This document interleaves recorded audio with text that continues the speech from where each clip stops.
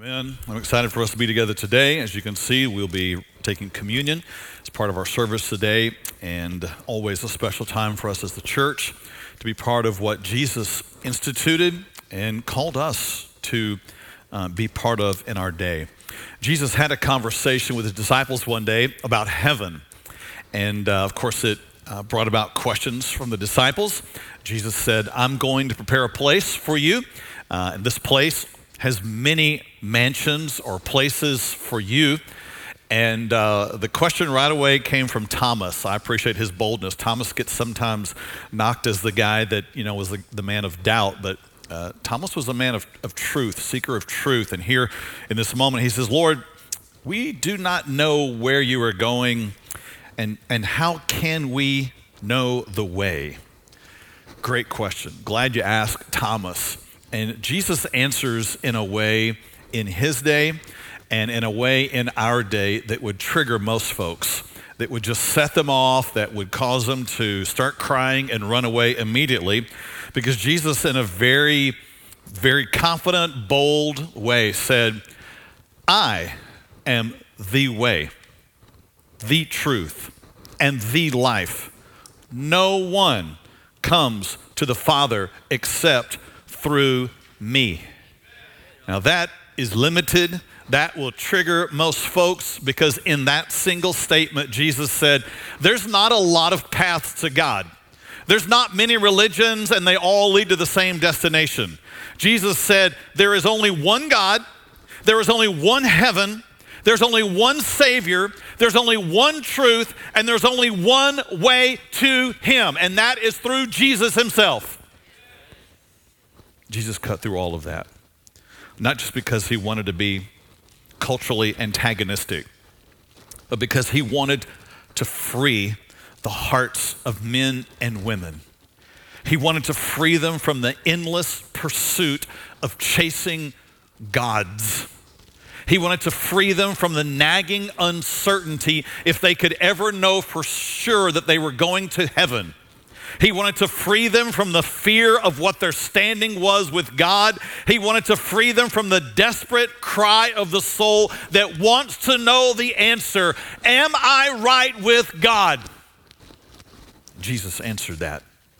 And he drove a stake in the ground on that day, saying, there's only one way to have your heart resurrected. There's only one way to final peace with God. There's only one way to salvation. There's only one way to live that brings the blessings of heaven to the places of earth. And that way is in Jesus Christ alone.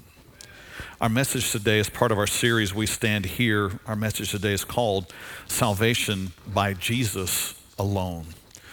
Very fitting for the experience today of communion, a reminder of what Jesus has accomplished for us. 1 Timothy, Paul wrote and said, "For there is one God and one mediator between God and men, the man Christ Jesus." As I've said, there are not many gods today. There are not many religions with the same God. There is not a need in our day to recognize all faiths as valid. There is one faith, and that faith is in Jesus Christ alone. He alone is the mediator. He alone can bring redemption. He alone can remove the curse of your sin. He alone can give you life. He alone can help you find peace with God. Now, I do want to put on screen today our QR code. If you have questions that arise during the message today, feel free to point your camera at the screen now. This will take you to a link, and you can send in questions. I'm not going to answer them, obviously, during the message today, but we'll use them as part of our info for our podcast. We've been doing that over the past weeks. There's still more questions that we haven't gotten to yet that people have submitted. We will get to those, but feel free to submit those. Some I respond to personally, but like this past week, we had a great question asked. We used it as our format for answering several questions on our podcast. So take a look there on YouTube, and there's several other formats as well. Spotify, Apple Podcast app, even the Google Podcast app you can download and find Vertical Church Villa there. So part of the reason this is so critical is because Jesus made a statement that, again, was a line in the sand that would just really offend a lot of folks today. Because in Matthew 7, Jesus said, "Not everyone who says to me, 'Lord, Lord,' shall enter the kingdom of heaven." Jesus, did you not take a class in cultural sensitivity? What's the deal here? He goes, the more you talk, the more it just keeps drawing lines and people just walk away. I get it, but there are also people who are walking toward him as well. Because Jesus said, even those that are following me, even those who say to me, "Lord, Lord," they will not all enter the kingdom. Jesus would go on in that same passage and say that many will say to me in that day, in a day to come, they'll say, "Lord, Lord, did we not prophesy in your name? And through your name throw out demons? And through your name do many wonderful works?" And then I will say to them, "I never knew you. Depart from me, those working lawlessness." Wow. Jesus draws a deep line in the sand and says, it's not about the works you do. It's not about what all you've done in an attempt to make a name for yourself, but it is those who will come to me with full humility and surrender and find salvation in me alone. So with that in mind today, I want us to talk about a few things that salvation is not in order to understand what salvation is. So if you're taking notes, you can follow along. Again, feel free to use your phone to take pictures of the screen. If that's your way of taking notes, that's great.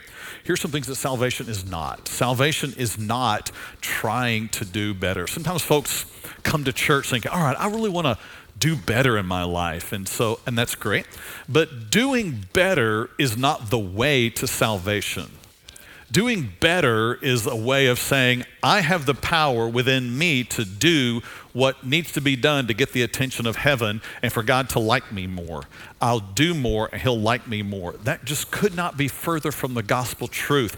Yet our land and our world is filled today with churches and religions that are all set on trying to do better, trying to do enough works, trying to pay off their past, trying to do enough to get on the invite list of heaven. And they don't live with any certainty of whether they have it or not. They live with uncertainty the remainder of their lives, wondering if when they get to heaven, if they will have an entrance, because they have been trying to measure out their good works versus their sins in hopes that somehow that will pay off their debt. But the Bible is very clear. Galatians 2:16, a man is not justified by the works of the law. Even if you are trying to follow the law written in the Bible and you are trying to do your best to keep it, to try to earn points, to try to make yourself be liked by heaven, to try to make yourself justified, the Bible says no man is justified, declared righteous, declared in by the works of the law, but only by faith in Jesus Christ. What a stunning and humbling way that separates Christianity from all other religions. That the way into heaven, the way to redemption for your heart is by faith in Jesus alone. You see, what we need to get into heaven is to have our heart resurrected and our sin paid. And you can't get your heart resurrected by you trying to do more good deeds, because it's still coming from your heart that is dead. The only way in is in faith and surrender to Jesus Christ. I mean, the Bible even says that when we attempt to do some good things to try to earn favor, to try to prove we can do right, to try to prove we're worth it, to try to prove and ask God to like us, it says when you do that, Isaiah says that we are like an unclean thing in that moment. That we are in fact the righteousnesses that we do, the things that we are trying to do to try to prove to God that we can do right, to try to prove to God we're worth being loved, to try to prove to God that we should find a way into heaven. Isaiah says that stuff is like filthy, putrid, rotting rags to God. He's not impressed by any of that because that doesn't resurrect a heart.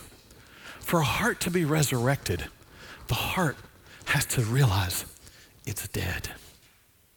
And that heart has to receive the call of Jesus alone for salvation. Not by trying to do anything to prove its worth, by trying to do anything to work its way somehow into heaven, by following some set of religious code, some set of religious laws, trying to add anything to faith, the Bible says, is death. So salvation is not by trying to do better. Salvation is also not adding religion to life. A lot of religious people today think that that is the way to salvation. They're just going to add church, add communion, add baptism, add reading the Bible, add praying, add giving, add serving, that somehow Jesus plus any of that, Jesus plus the sacraments, Jesus plus speaking in tongues, Jesus plus going to church, Jesus plus all my good works, that is what really gets you salvation. Add some church to your life and you'll get to heaven someday. No, that's not how it works. God is not impressed by empty religion. In fact, in the small book of the Old Testament with the name Amos, the prophet there writes, and God writes through him. And God says this to them who were attempting to do a lot of religious things while still carrying on a life of sin, who were saying, I'll try to balance all of that by adding some of this. God said to them, I despise your feast days. I do not savor your sacred assemblies. Though you offer me burnt offerings and your grain offerings, I will not accept them, nor will I regard your fattened peace offerings. Take away from me the noise of your songs, for I will not hear the melody of your stringed instruments. How would you like to come into a worship experience and hear God say that?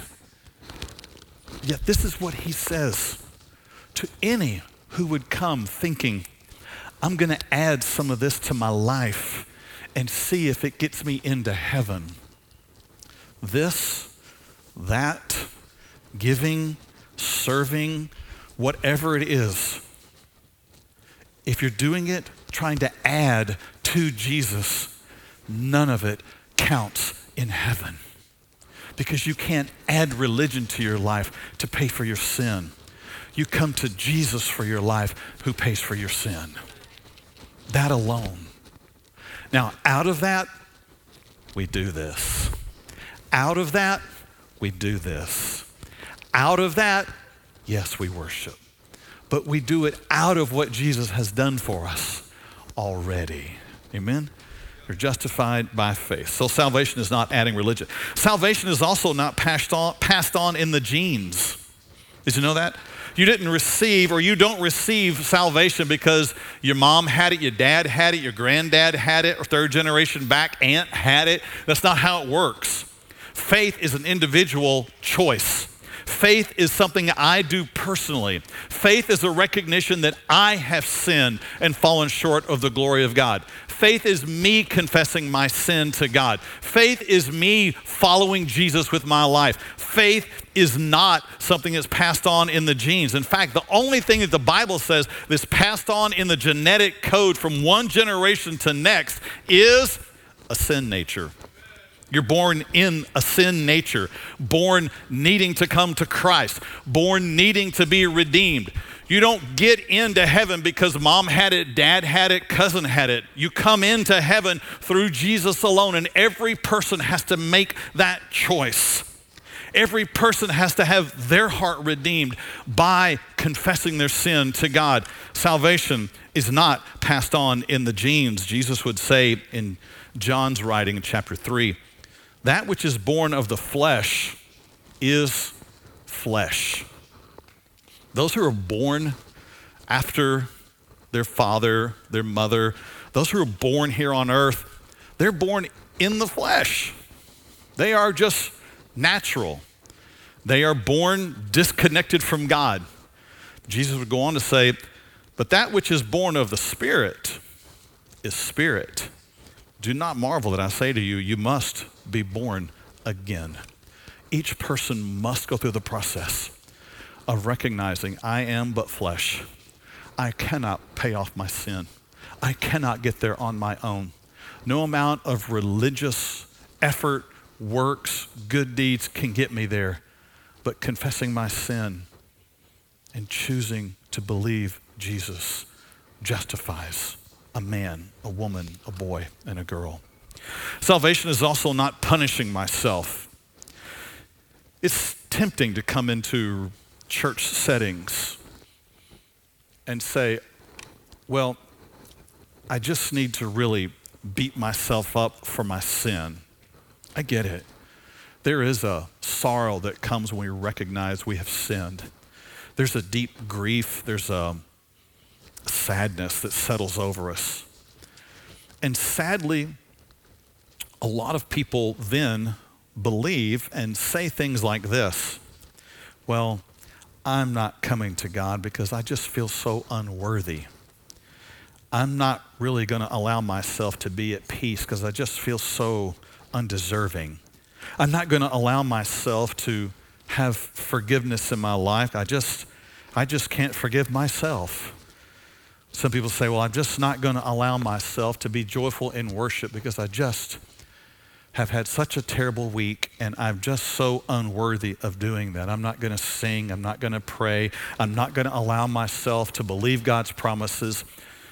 I just want to be honest with you for a moment. All of that is you trying to punish yourself for your sin. That is you and I trying to make ourselves the sacrifice. I'll punish myself. I'll beat myself up. I'll tell myself how terrible I am. I won't participate in worship. I won't participate in singing. I won't draw near to God until I can clean myself up first. You, on your best day, are never going to be worthy enough.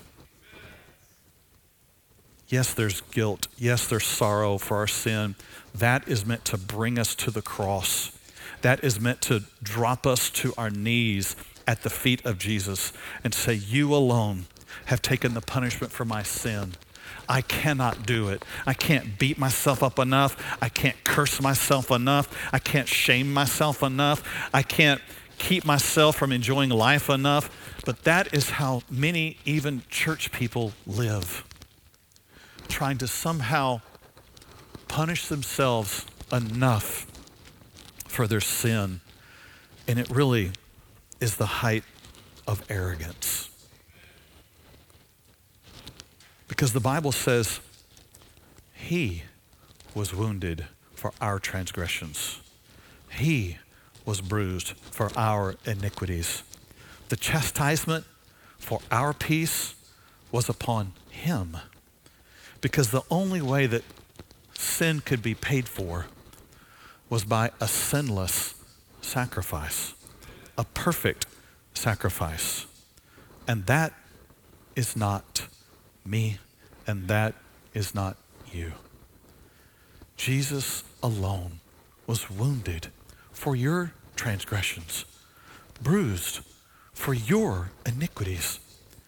The punishment for our peace was placed upon him.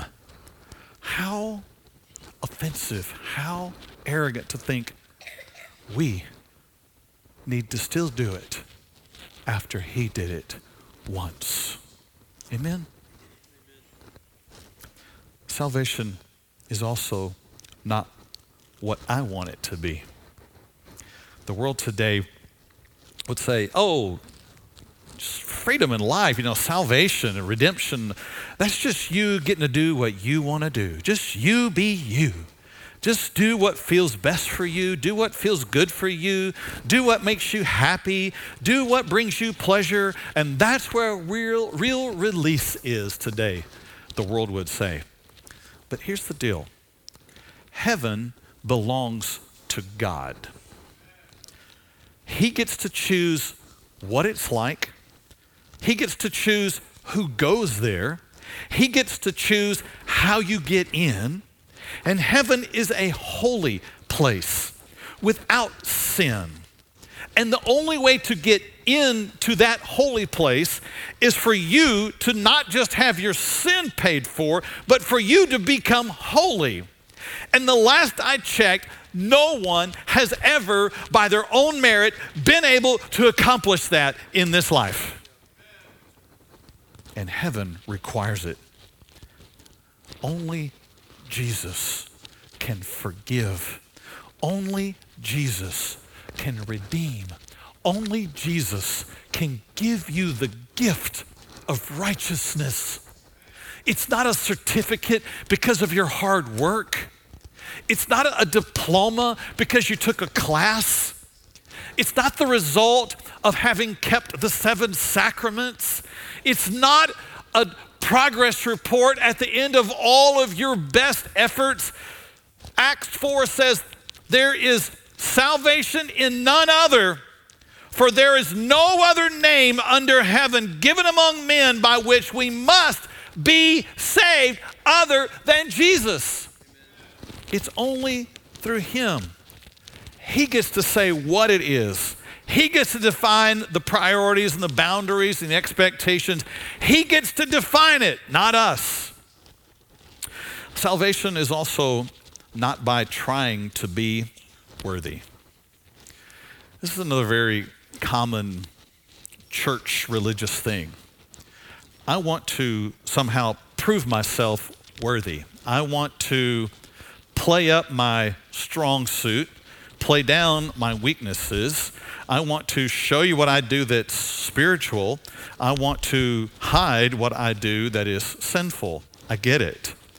But the Bible says, if that's your way of coming to God, there's no salvation there. Proverbs says, he who covers his sin, hides it, will not prosper. But whoever confesses and forsakes them, he will have mercy.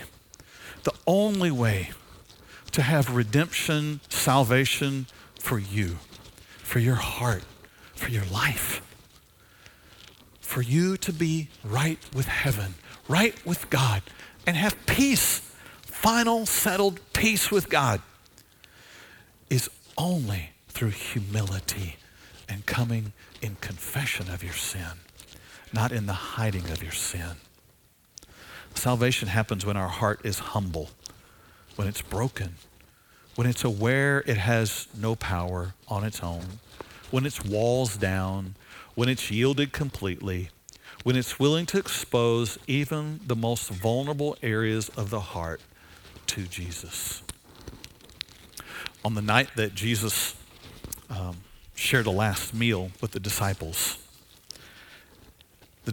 entered the room, and Jesus did something that shocked them all. Typical custom of the day would have been for a gathering like that, for someone in the house to be the servant who would have taken the role of serving and even washing the feet of the guests. And so as the disciples entered, they looked to see which of the 12 was going to take that role. Who was the last one in? Who's the youngest? Who's the one who's going to do this? And they look over, and Jesus is assuming the role. And it's not because Jesus is in a huff because no one else will do it. It's not because Jesus is trying to show them all up and make them look bad. It's because Jesus knows that the greatest among you will be the servant of all. And Jesus is about to do something that is going to make a powerful visual statement and experience for the disciples. So he begins to wash their feet. The master is the servant. The one who has been the teacher is now at the feet of the disciples. And he is placing his hands on their feet. their dirty, grimy, dusty feet. And he's washing them with a basin of water, and he has a servant's towel with him. And as Jesus moves closer to Peter, Peter gets a little uncomfortable, as I'm sure all the disciples were. But if Peter's feeling it, Peter's saying it. And so Peter says, wait, what are you doing? What? Hold up. You are not going to do this. It's one of those kind of moments of humble brag, like, oh, no, please, I'm not going to do this, really. And it's this moment of very uncomfortable relationship because Jesus is now about to serve Peter. And all Peter can do is offer to him his feet. That which he's vulnerable about, concerned about. Here is the master serving us. This just doesn't feel right. And Peter protests, and Peter says no, and they get into a discussion, and Jesus says to him, if you don't let me wash your feet, then you can have none of me. You will have no part with me. And Jesus is saying in this moment, the way to redemption and salvation is through you yielding every part of who you are to me. Even that which you want to hide, even that which you want no one else to know about, even that to you feels very uncomfortable and awkward. That puts the heart in a place of the greatest humility. Jesus, I'm letting you see the parts of my life that no one else sees. I'm letting you see the corners in my heart that I don't even like to visit. I'm letting you deal with all of the places that are filthy, where I'm guilty, where I'm ashamed, that have separated me from having any kind of peace with the Father. And in that moment, Peter lets Jesus wash his feet. And it's a moment you and I are we're all invited to. Because for there to be salvation, I have to stop trying to prove I'm worthy and start recognizing that's the last thing that I am, is worthy. I don't deserve this. I don't deserve you washing not just my feet, but my sins. I don't deserve the fact that you took the punishment from me. I don't deserve the fact that you want to give me your perfection when all I've done is fail. I don't deserve any of that. I'm not worthy. When the heart gets to that spot, this is where salvation happens. This is when the heart is made alive. This is when the heart allows Jesus to cleanse and to free them. So those are the things that salvation is not. And man, it just flies up all into our own self-righteousness, our own self-strength and will, and it just lays all of us flat, as it should. Because for all that salvation is not, here's what salvation is. Salvation is by Jesus alone. Only Jesus can resurrect a heart. Only Jesus could enter into heaven with his own blood, having it poured out in payment for our sin, and having sat down at the right hand of God, having paid once and for all for us. Only Jesus can resurrect a heart from its guilt, from its shame, from its fear, from its selfishness, from its sin. And only Jesus can give a heart a new life. Only Jesus can give us new desires. Only Jesus can give us acceptance in heaven. Only Jesus can forgive us. Only Jesus can show mercy. Only Jesus can show us the kind of love that changes a heart. Only Jesus can do that. No other religion, no other self-effort, nothing else. Only Jesus can do that. And so today, as we prepare for communion, it's important that we remember this, because this is what communion is all about. The juice represents the blood of Jesus. The bread represents the body of Jesus. There's nothing else up here.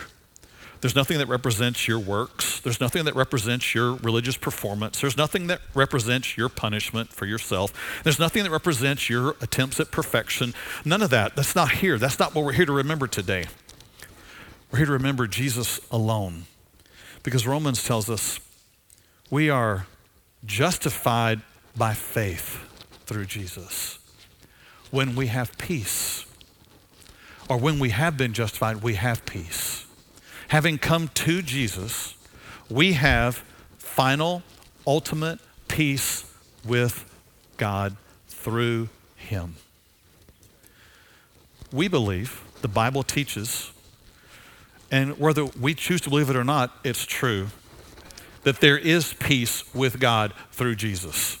I don't mean peace in the moment. I don't mean peace that lasts for 10 minutes while you're here and then leaves the minute you walk out the door. I'm talking about final, ultimate peace with God, to the point that you come, cry out to him, confess your sins. He forgives you, he heals you, he redeems you, and then you can say what Paul says, therefore, now, having been justified. It's the word that means to have a sentence declared over you.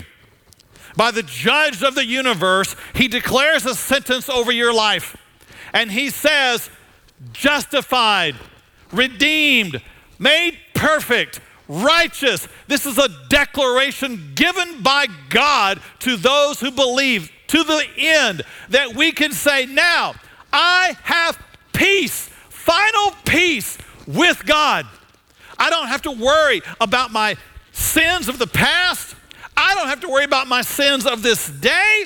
I don't have to worry about my sins of the future, because Jesus has paid for them all and has given me, though I did not deserve it, he has given me the declared sentence of justified, righteous. Now, we come to a moment like this in communion, and this is the great moment that reveals what you believe about all that we've talked about today. Let me tell you some of my own experiences and how this moment normally goes. And you will identify with it. Because some churches come to this moment right here and they view this, some Christians even view this, as a moment of a religious exercise. Oh, I'm going to take communion. This will be another religious point for me in my scorecard. This is not a religious experience that gains a point for you. Some come to this moment and say, oh, I'm going to do a good deed. This should help settle the score in heaven. I'm going to take communion. Some people see it as a way to earn favor with God. Some take it as a way to pay off their sin. And some people will not even participate because they're attempting to punish themselves for their sin. They will say, oh, I just don't feel worthy to go and receive communion. Look, no one in this room feels worthy to come and receive communion. That's not your entry to this moment. In fact, knowing you are unworthy is what brings you to this table. Amen? And that he alone is worthy. Now, I get it. If there's something in your heart that you need to confess before God, you should do that. If there's some sin you are practicing that you need to walk away from, I get it. You should. Do not let the guilt of your sin stop you from coming here, because that guilt is paid for by the very blood and body represented right here. do not let the enemy keep you from coming to Jesus and the payment and atonement for your sin. Because represented right here is the fullness of what Jesus has done. Represented here is the broken body of Jesus. We have intentionally used these, what we might say here in Texas, as crackers. But in Jewish culture, this is what they said was bread, unleavened bread, bread that does not have yeast.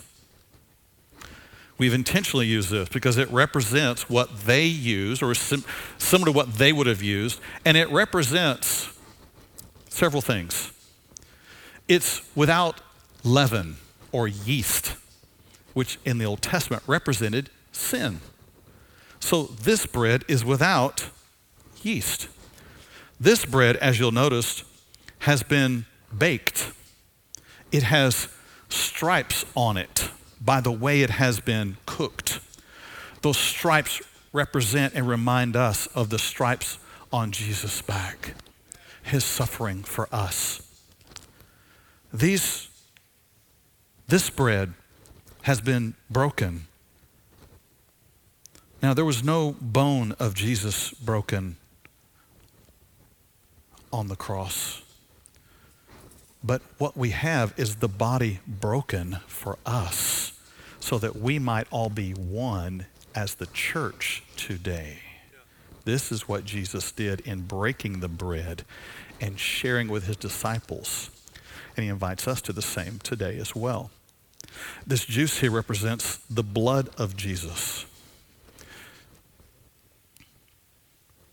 A sacrifice that could pay for our sin would have to be sinless, just as the lamb offered in the Old Testament had to be spotless. The juice represents the blood of Jesus that alone could atone for our sin, that alone was from a Savior who was holy, that alone was from a Savior who had lived a sinless life and gave his life for us so that we might be free from the debt of our sin and the uncertainty of our soul and the question that nags within us. Is there peace with God? Through the Lord Jesus Christ? Yes. By faith in him, his sacrifice, his blood, his body. Yes, there is. Now, I want to read the passage as we come close to our time today for receiving this from 1 Corinthians 11, where the Apostle Paul wrote to the New Testament church to give them instructions on how to participate in this moment. And he said this.